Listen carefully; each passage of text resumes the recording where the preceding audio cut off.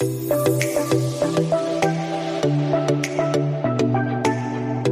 to the Concierge CPA. I'm Jackie Meyer, founder of the Concierge Accountant Program and Tax Plan IQ software. This is a podcast for accounting firm owners and influencers who are pursuing world-class service. We discuss their path to excellence, their daily habits, and what influences them and their work. We believe that every person has a unique message that can positively impact the world. Stick around till the end of the show. We'll reveal how you can be our next guest in 15 to 20 minutes. Let's go, y'all.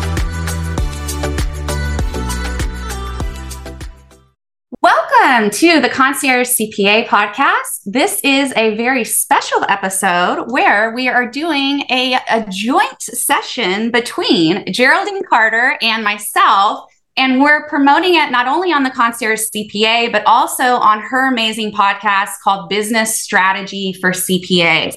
And so we'll be just kind of interacting and both answering questions together today on two of your most pressing issue topics that we always hear as coaches, which is pricing and niching down. So Geraldine, you ready to go? Let's roll. Awesome. Okay. So let's just dive right in. What are the most common pitfalls or complaints or overwhelming things that you hear from accountants in regards to how to price? So when it comes to pricing is a huge topic. And in terms of simplifying it for accountants, I think the main pitfall where people get tripped up is still thinking that pricing has to do with cost. It has to do with time, it has to do with effort, and it has to do with how much work I put into the thing. And they tend to walk through those doors to get to the price rather than coming at price from the value side from the buyer's perspective. That is the main one that I think is both the most difficult and the most important for any seller of any product to wrap their heads around.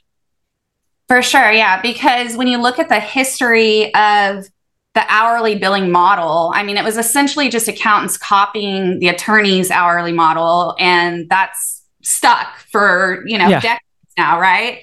But it's not the most beneficial for either party because the accountant is limiting their time to limit the cost to the client when it should be the opposite. You should be maximizing your time to maximize the value that you're bringing to the table, right?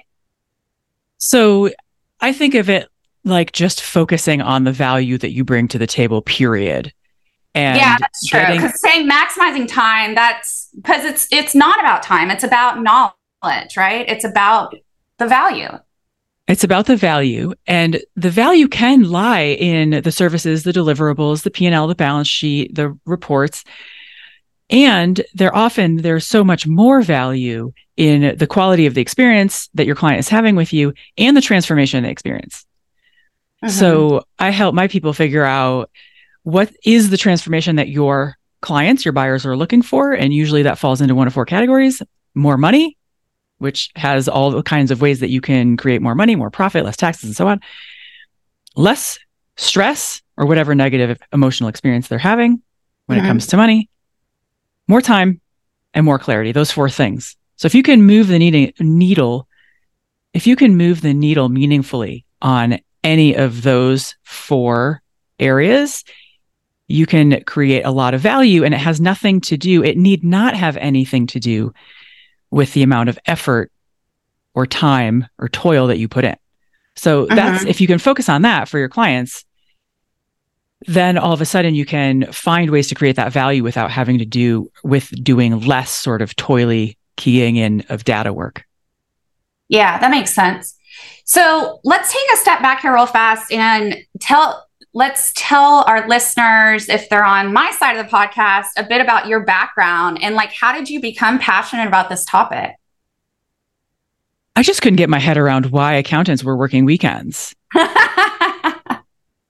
Because these are professionals with an incredible amount of expertise and value to the marketplace. And they save their clients oftentimes tens of thousands of dollars in the snap of a finger. Mm-hmm. And yet they're working nights and weekends. And I was going, what is going on? And these are the people who, in theory, touch business all the time through osmosis. And they're accountants and they see money moving in and out of businesses all the time. Why is it that the money people are working weekends? What's going on? So that's kind of how I have a whole long backstory, which I don't think we need to get into, but that's the elevator pitch version. Yes. Okay, cool. Yeah. I mean, for me, it's just being a practitioner myself of 12 years. I went through all the highs and lows and found the answer for my own firm, which was, moving to value pricing model and specifically niching down into tax advisory services. And so, I mean, that became my passion. And now it's like my daily mission is to get more people to be doing those things, because it just solves pretty much every problem that our industry has when it comes to burnout and, overwork, underpaid. And we need more people excited and wanting to come into this profession, not retiring. Right? Yeah. Yes. I couldn't agree more. I think accountants and CPAs are a key piece of the business ecosystem, because I was a business owner myself. You asked how I got here. And part of how I got here is that I co-founded a business with a friend. And after 5 years of running the business, we were generating more than $1 million in revenue. And I have an engineering background, so I was fine with the spreadsheets, the money, and the math, but I couldn't find my accountant anywhere to understand what was going on with taxes and how much I was going to owe and set aside and all those things. So I'm on the buyer side of the experience, and I bring that perspective that I think is helpful to accountants to help them see what their clients might be experiencing. Because you guys are so good at what you do, and you say things like monkeys could do my job, which is completely crazy. Monkeys cannot do your job. Right. And yeah, that's not it. We undervalue ourselves constantly, right? Yeah. There's undervaluing yourself and there's undervaluing the service that you provide. Those are two distinct things that need to be handled separately, but oftentimes, yes, to both. So okay. I'm curious to toss it back to you. What are some of the challenges that you see with the folks you work with when it comes to pricing and the pitfall, the common sort of predictable challenges that they face? So accountants want very black and white, clear instructions on an exact formula for pricing. And that's impossible. That's literally impossible to do. And so you have to step a little bit out of our typical comfort zone of, reading line by line exactly how to do this, right? And get a little creative with it, right? And you've got to gain that confidence. So I see all kinds of issues, but really it's like that black and white thinking of there's the AICPA hasn't told us the exact formula for this, so I just don't even want to mess with it, But the AICPA, we were talking beforehand, they do have their own value pricing tool. And I have my own tax advisory software for accountants called Taxman IQ. And we actually baked in a suggested pricing model just recently around what the AICPA says you should value price. And it doesn't say anything about time, right? But it does talk about urgency. It talks about the complexity of the engagement, talks about the intangible benefits that you're bringing to the table for the client. And let's see, there's one more that I wrote down to make sure I wouldn't forget, and then I forgot it. So that's great. Let me hop back over here and look at it. So it's risk. Okay. Risk, complexity, urgency, and intangible benefits. And so based on if those are low, medium, or high, you can kind of back into alongside the actual ROI tax savings that you bring to a client when you're niching in tax advisory in particular, you can back into a pretty great, reasonable fee.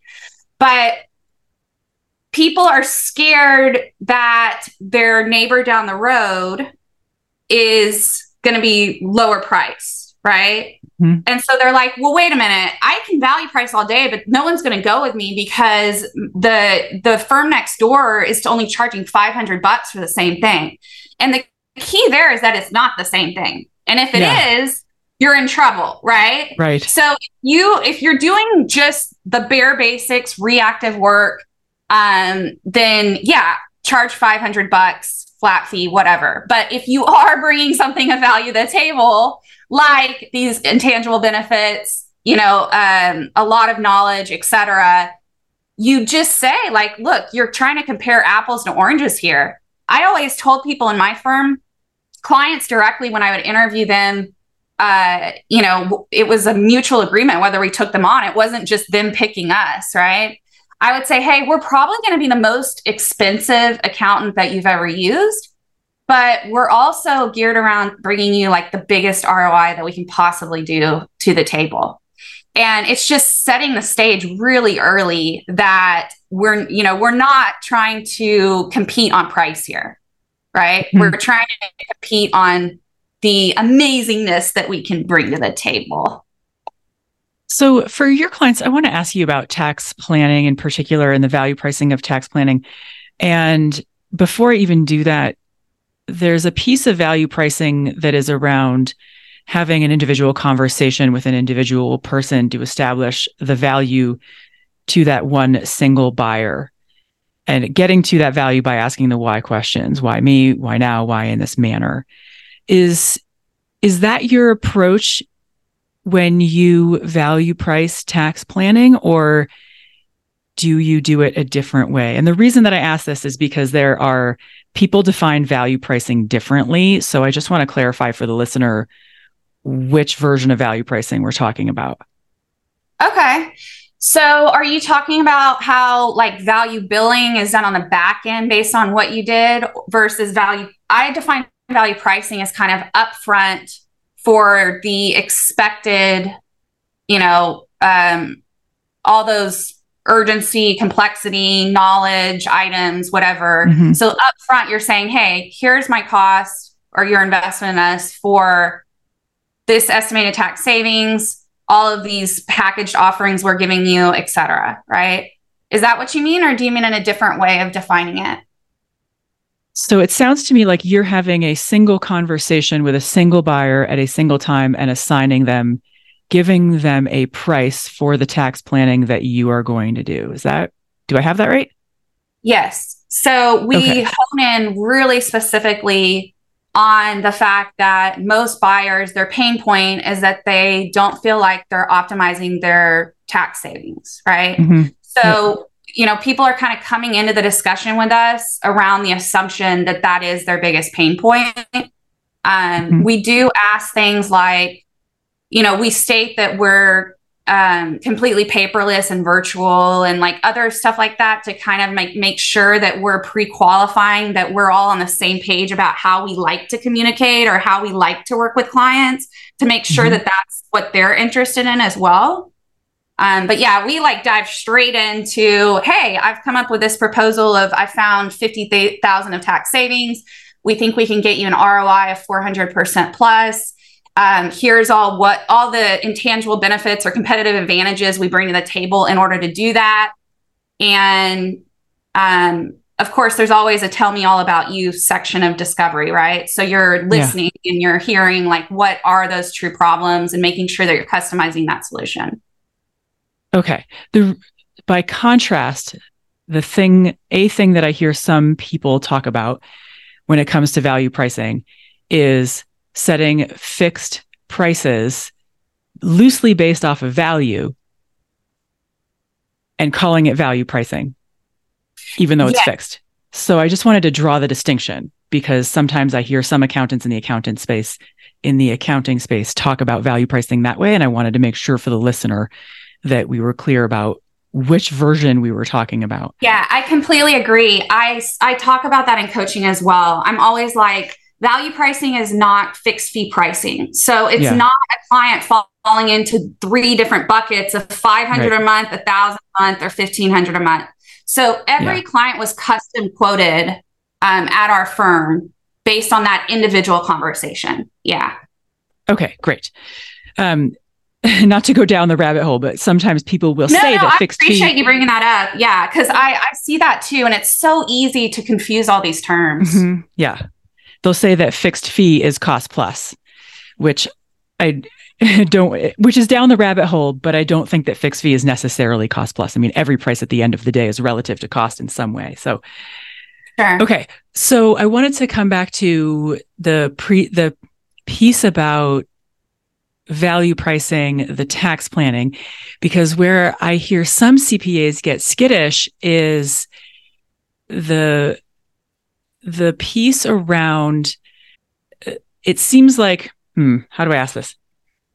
Where some CPAs get skittish is pricing based off estimated tax savings. And they will say things like, I can't guarantee that I can save them that much. I don't know how much I can save them until I get under the hood. And I don't want to price based on how much I can get them because of the sort of uncomfortable nature of the incentive, conflict of interest. So do you hear those things? And if so, how have you addressed them? Oh yeah, I hear those all the time. I think a big win that we had this year in the industry is that, my software, which is all around this kind of trademarked ROI method of tax planning that I created, our software was selected by the AICPA in their cohort to essentially, support what we're putting out there in regards to how to value price.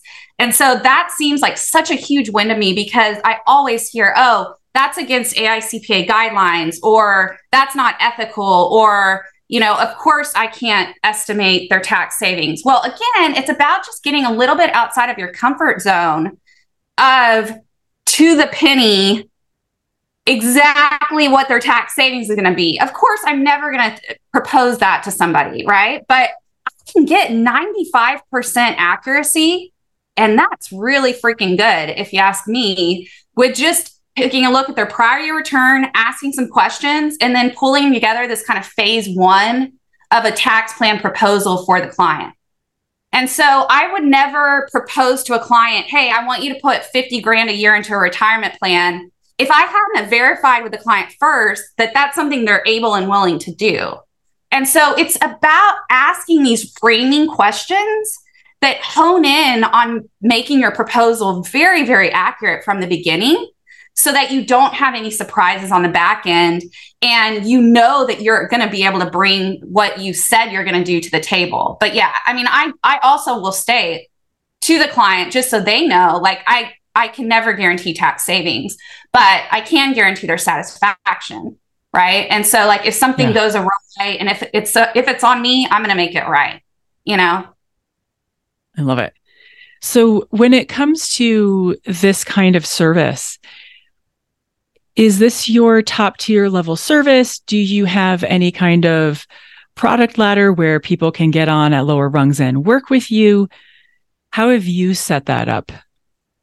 Yeah, good question. I used to take anyone and everyone. And then in 2016, I was kind of hitting the bottom of the barrel when it comes to like frustrations in my practice and trying to balance family life and stuff like that. And so I sought out a business coach, and we essentially just developed these tax advisory packages, which are public. If people want to go to jackie.cpa, there's a packages, I think /packages. We can put it in the show notes, but I let everyone and anyone go look at those package offerings, because I know that can hold people back from moving forward with this kind of stuff too. And it's been very, very successful for us and a lot of other students. But we developed kind of 3 different package levels in regards to the things that are provided and how often we interact with the client. And I went one by one to my clients. I identified kind of like the top A-list clients, and I went one by one to custom quote them over into a particular package offering. And it was about a year or 2 journey to fully transition out people that just weren't a good fit at all for that. I sold 60% of my clients back then to refocus on the 40% that I could align into this new offering. And it was amazing. Like the clarity that you get from showing the client exactly what's included or not included in their engagement is fabulous, right? Yeah. Because accountants don't do that. We're just like, oh yeah, I'll do your taxes. Oh, okay. Well, what the heck does that mean? Does that mean I get to call you anytime or not? So those expectations have to be clear, right? Yeah. Yeah. And it's a real problem if in the absence of expectation, then the client will just behave in whatever way is most suitable for them. Steamroll you, right? Just like any relationship and boundaries, right? They're going to take it to the extreme as much as they can. And they have no idea because they haven't been taught the rules of engagement, so to speak, have not been articulated. So the client has no idea. I'm curious to know about how your mindset around pricing has changed, because I think changing the way that we think about money and pricing is one of those brain benders. And now that you're a number of years beyond the transition, what do you see so clearly now about pricing that you might not have seen or was hard to see 7 or 8 years ago? How much the traditional model of pricing is hurting, killing, literally, accountants and their clients. No one is happy with this model. It doesn't work. It doesn't make sense. It's the opposite of what we want to do, which is help people the most we possibly can and strategically think around every engagement that we're a part of. And so it's just the opposite of what we actually think it is. And so I wish that people, would hear that and understand it, but maybe you can translate that. How would you translate that? How to translate which piece of it? I mean, this is a huge, huge thing to unpack, but by and large, the hourly billing model, if I wanted to design a business to make myself work long hours, be entirely frustrated, do things in an inefficient way, and be underpriced and make a lot less money than I possibly could by a factor of 5, probably, I would bill hourly. That's how I would design it. And it's, I mean, honestly, like it's crazy, but it's also tragic because business owners are the backbone of the American economy and they are suffering with a lack of clarity around their numbers. There's a lot they don't understand. There's a lot that's really important to know. It's not that they can't do math. It's that they have not been educated and explained to how money moves through their business and how to manage it well so that they can manage cash flow and not run out of cash, which is why they fail. But where are the accountants helping them figure this out? And the accountants are simply too busy because they've gotten buried under a snow pile of work because of hourly billing and generalism. So that's my short rant on that topic. Yeah, that's fair. Let's shift a little bit into niching down. So what are your thoughts on the success of people that niche their practice around certain industries or other ways versus generalists? So similarly, you can run your practice any way you want, but if you want to have an easier to run practice, a practice that brings you more joy, it's more fulfilling, it has more impact for your clients, you make a bigger difference, you're more helpful, and you make more money, and you leave the office at 5, if not 3, having checked off all your items on your to-do list, niching facilitates that because it enables you to deepen your expertise. When you deepen your expertise, you provide more value. When you provide more value, you can increase your prices. When you increase your prices and your business is simpler, you have higher margins. When you have higher margins, you can let go of more clients. You don't have to serve as many. When you're serving fewer clients, you can simplify your business. When your clients are also inside your niche, it's a lot easier to optimize, to set up your workflow, systematize and optimize it, further increasing your margins. And then you just keep on plowing those gains back upstream and it becomes an upward spiral. So I watch my clients niche, I help them niche, and it is amazing what it does for their accounting practices. It helps them do all those things that I just mentioned. And the most important of those things is it gets them out of the chaos and the insanity, the hamster wheel, the helplessness, and the feeling of hopelessness that they are trapped.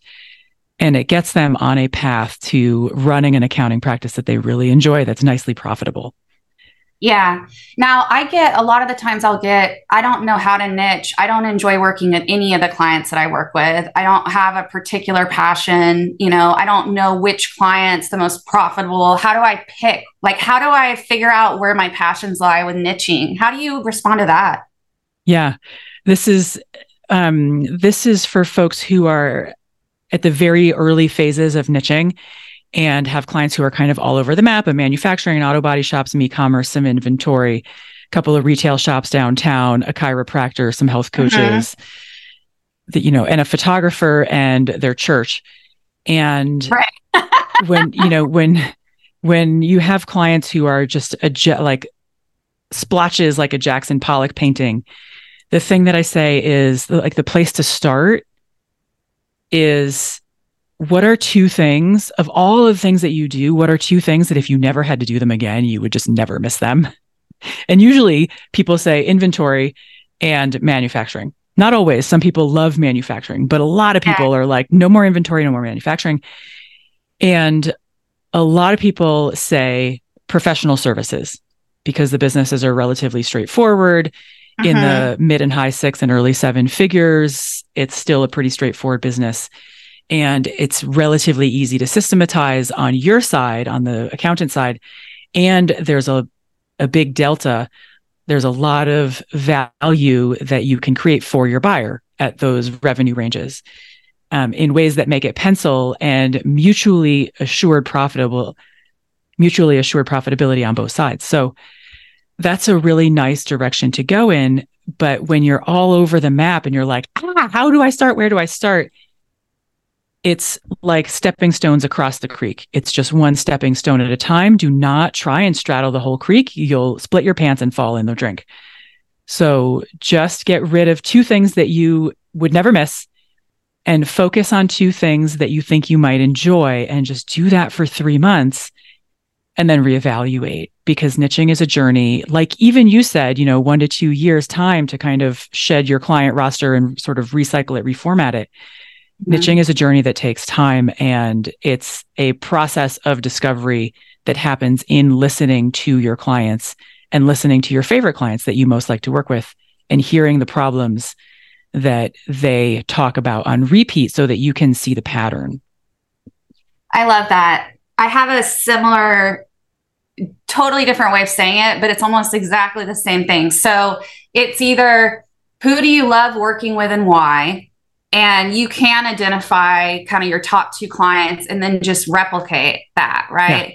But for those that have no one they love working with, then I say back into what you don't want, right? So I don't want to work with people that have no knowledge of basic accounting concepts. Well, if that's the case, then you don't want startup businesses probably. Yep.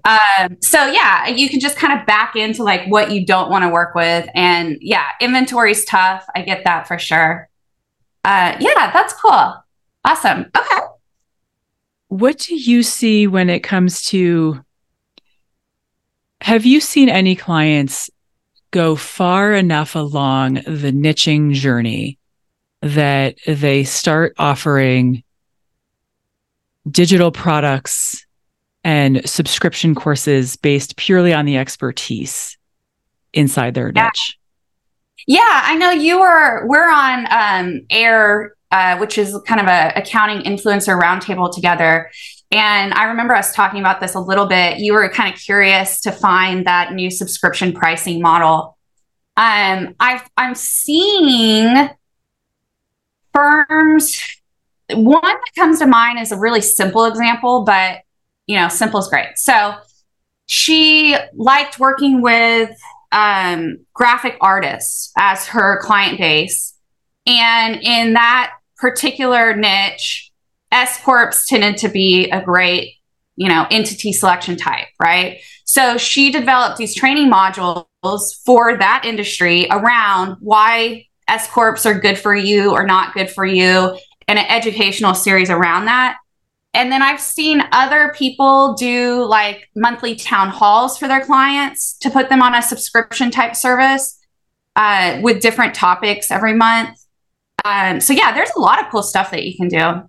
What about you? So interesting. So I'm starting to see people put content behind a paywall in a variety of formats, right? And the format is any kind of digital, right? It can be PDF documents. It can be a compilation of PDFs that you pile into an ebook. It can be a series of videos, short video trainings, 5 minutes, 10 minutes. The format is less important than the fact that simply it's behind the paywall. And it's typically, so far what I'm seeing is that it's included in the monthly service for monthly accounting clients. Mm-hmm. What I'm not seeing yet too much of is standalone, just consume my content, but not be a monthly accounting client. But I think that's coming. I think it's around the corner. Yeah. Go ahead. Sorry, I had one student that wrote a book to specifically address that market, right? So a potential client comes in, they're not ready yet for their level of services, but instead they can send them to that book to introduce them to the concepts of the industry. And then I've seen someone actually turn that into a course as well. So you've got like the subscription courses for not quite the right fit for us yet that helps the consumer self-educate. And then it keeps them in their kind of like top of mind awareness campaign with that firm for when maybe they are at the stage in their business or life that they need that level of services that firm's offering. I've seen that be very successful. Cool. I love it. Some great ideas here for listeners for inspiration and kind of how to set it up. Can we go back to more niching, common challenges with niches? Yeah. I was going to say, the problem with not niching is that it's perpetuating this idea that taxpayers come to us thinking we do it all and we're going to do it all for them, including cash flow analysis, tax prep, tax planning, financial analysis, etc. And so when you do niche, again, you're making it so crystal clear exactly where you fit into that puzzle piece of what you can bring to the table. Like when I'm saying I'm the tax strategist, I don't do cash flow projections, but I'm going to sure as heck go find another accountant that specializes in that and then have a strategic partnership to where they're getting the best of both worlds, right? Yeah. And so I think that's another important reason to niche down is because you can't do it all. And, we're kind of misleading or we're reinforcing that negative idea that we can when we are out there as a generalist. Right. You perpetuate more generalism and increase the sort of surface area of expertise, things that you can do, which makes your business that much heavier to shoulder. Mm-hmm. Gotcha.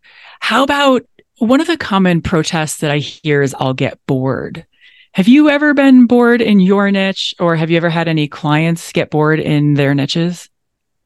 No, never. I mean, I worked with high net worth. So like high net worth, I have a very, very specific niche. And it was like not something that would probably be practiced commonly across the nation, but I happen to live in one of the highest median income areas in the nation. And so I have a lot of executive type people, business people that have gone from being the CEO or CFO of a huge company to just doing like their own consulting side work, right?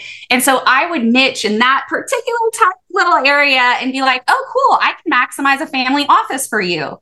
I can maximize your tax savings because they're in the highest tax bracket. But, the typical accountant down the road isn't thinking about that level of detail for this particular clientele.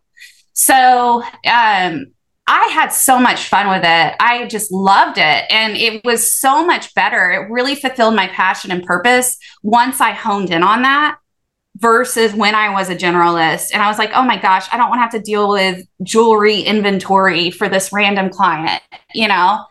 And I felt so much more confident in everything I was doing because I did it so often. Right. Yeah.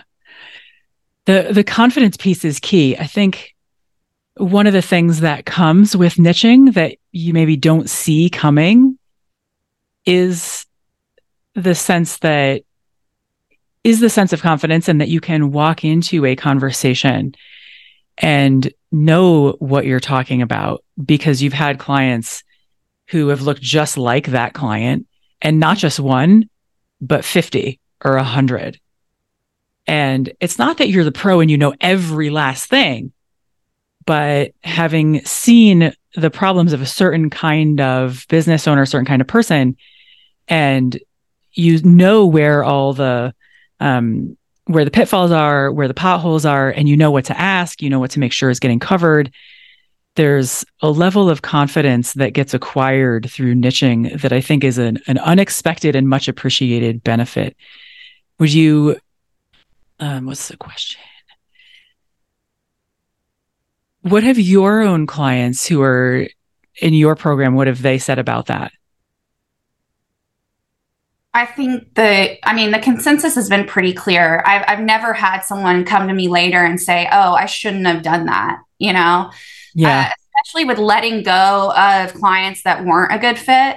That's so hard for people to do. But once they do it, I've seen it take 6, 8 years before someone does that. And then they're like, I wish I could have listened to you on day one, like 6 years ago. This was the best thing that ever happened to me.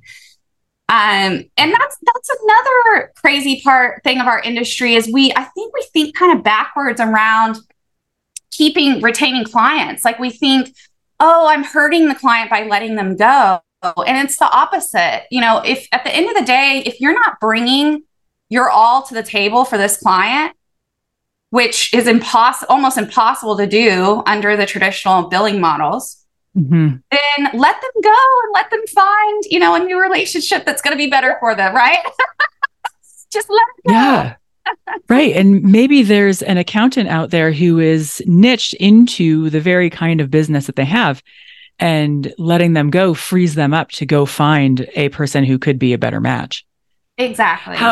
How long do you think it took you before you felt like you were getting traction inside your niche?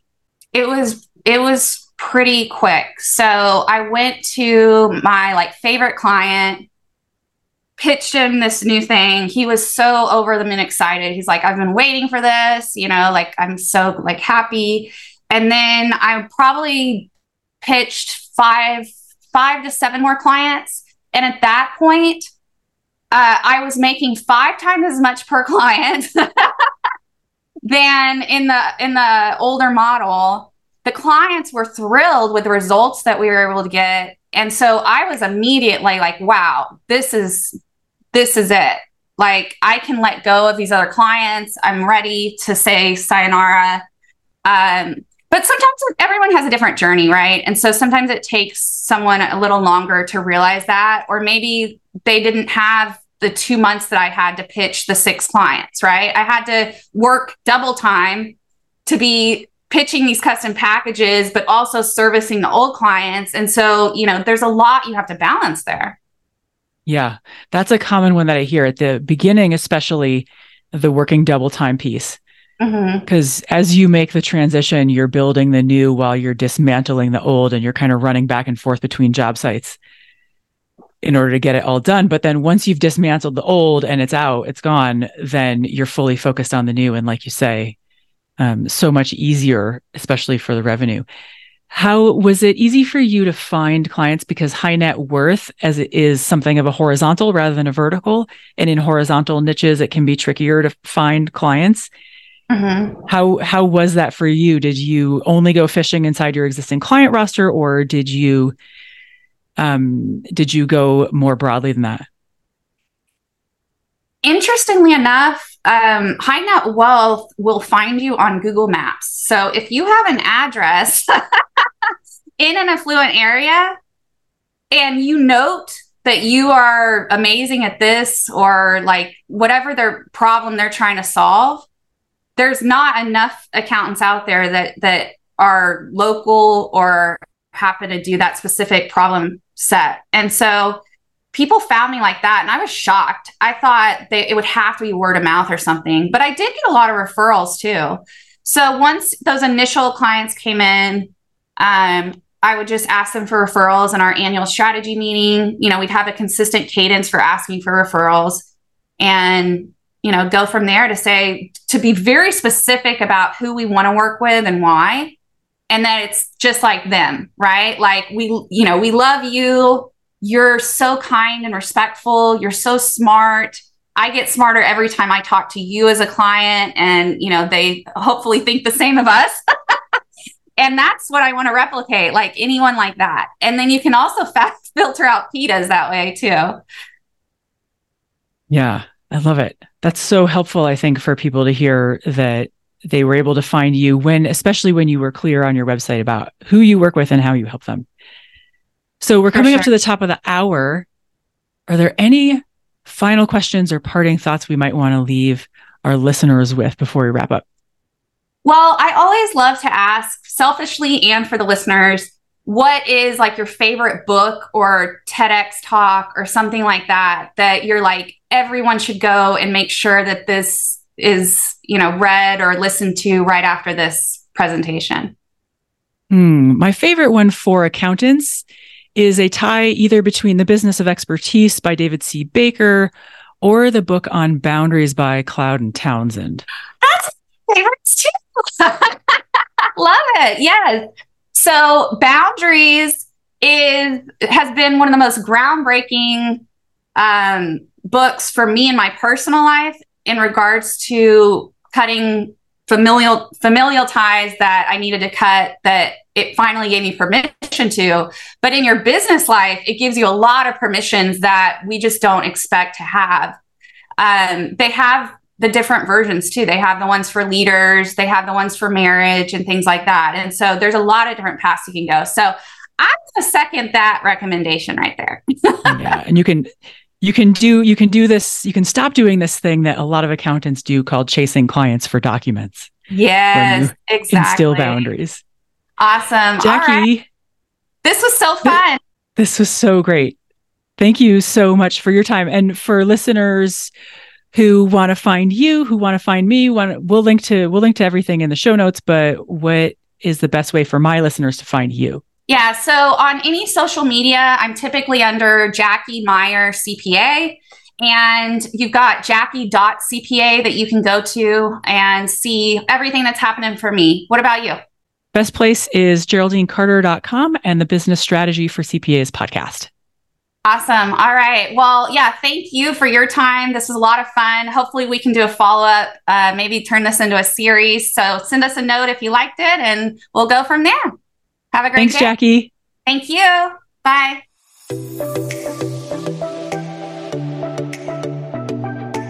Thank you for listening to the Concierge CPA, hosted by Tax Plan IQ. We believe that every person has a unique message that can positively impact the world.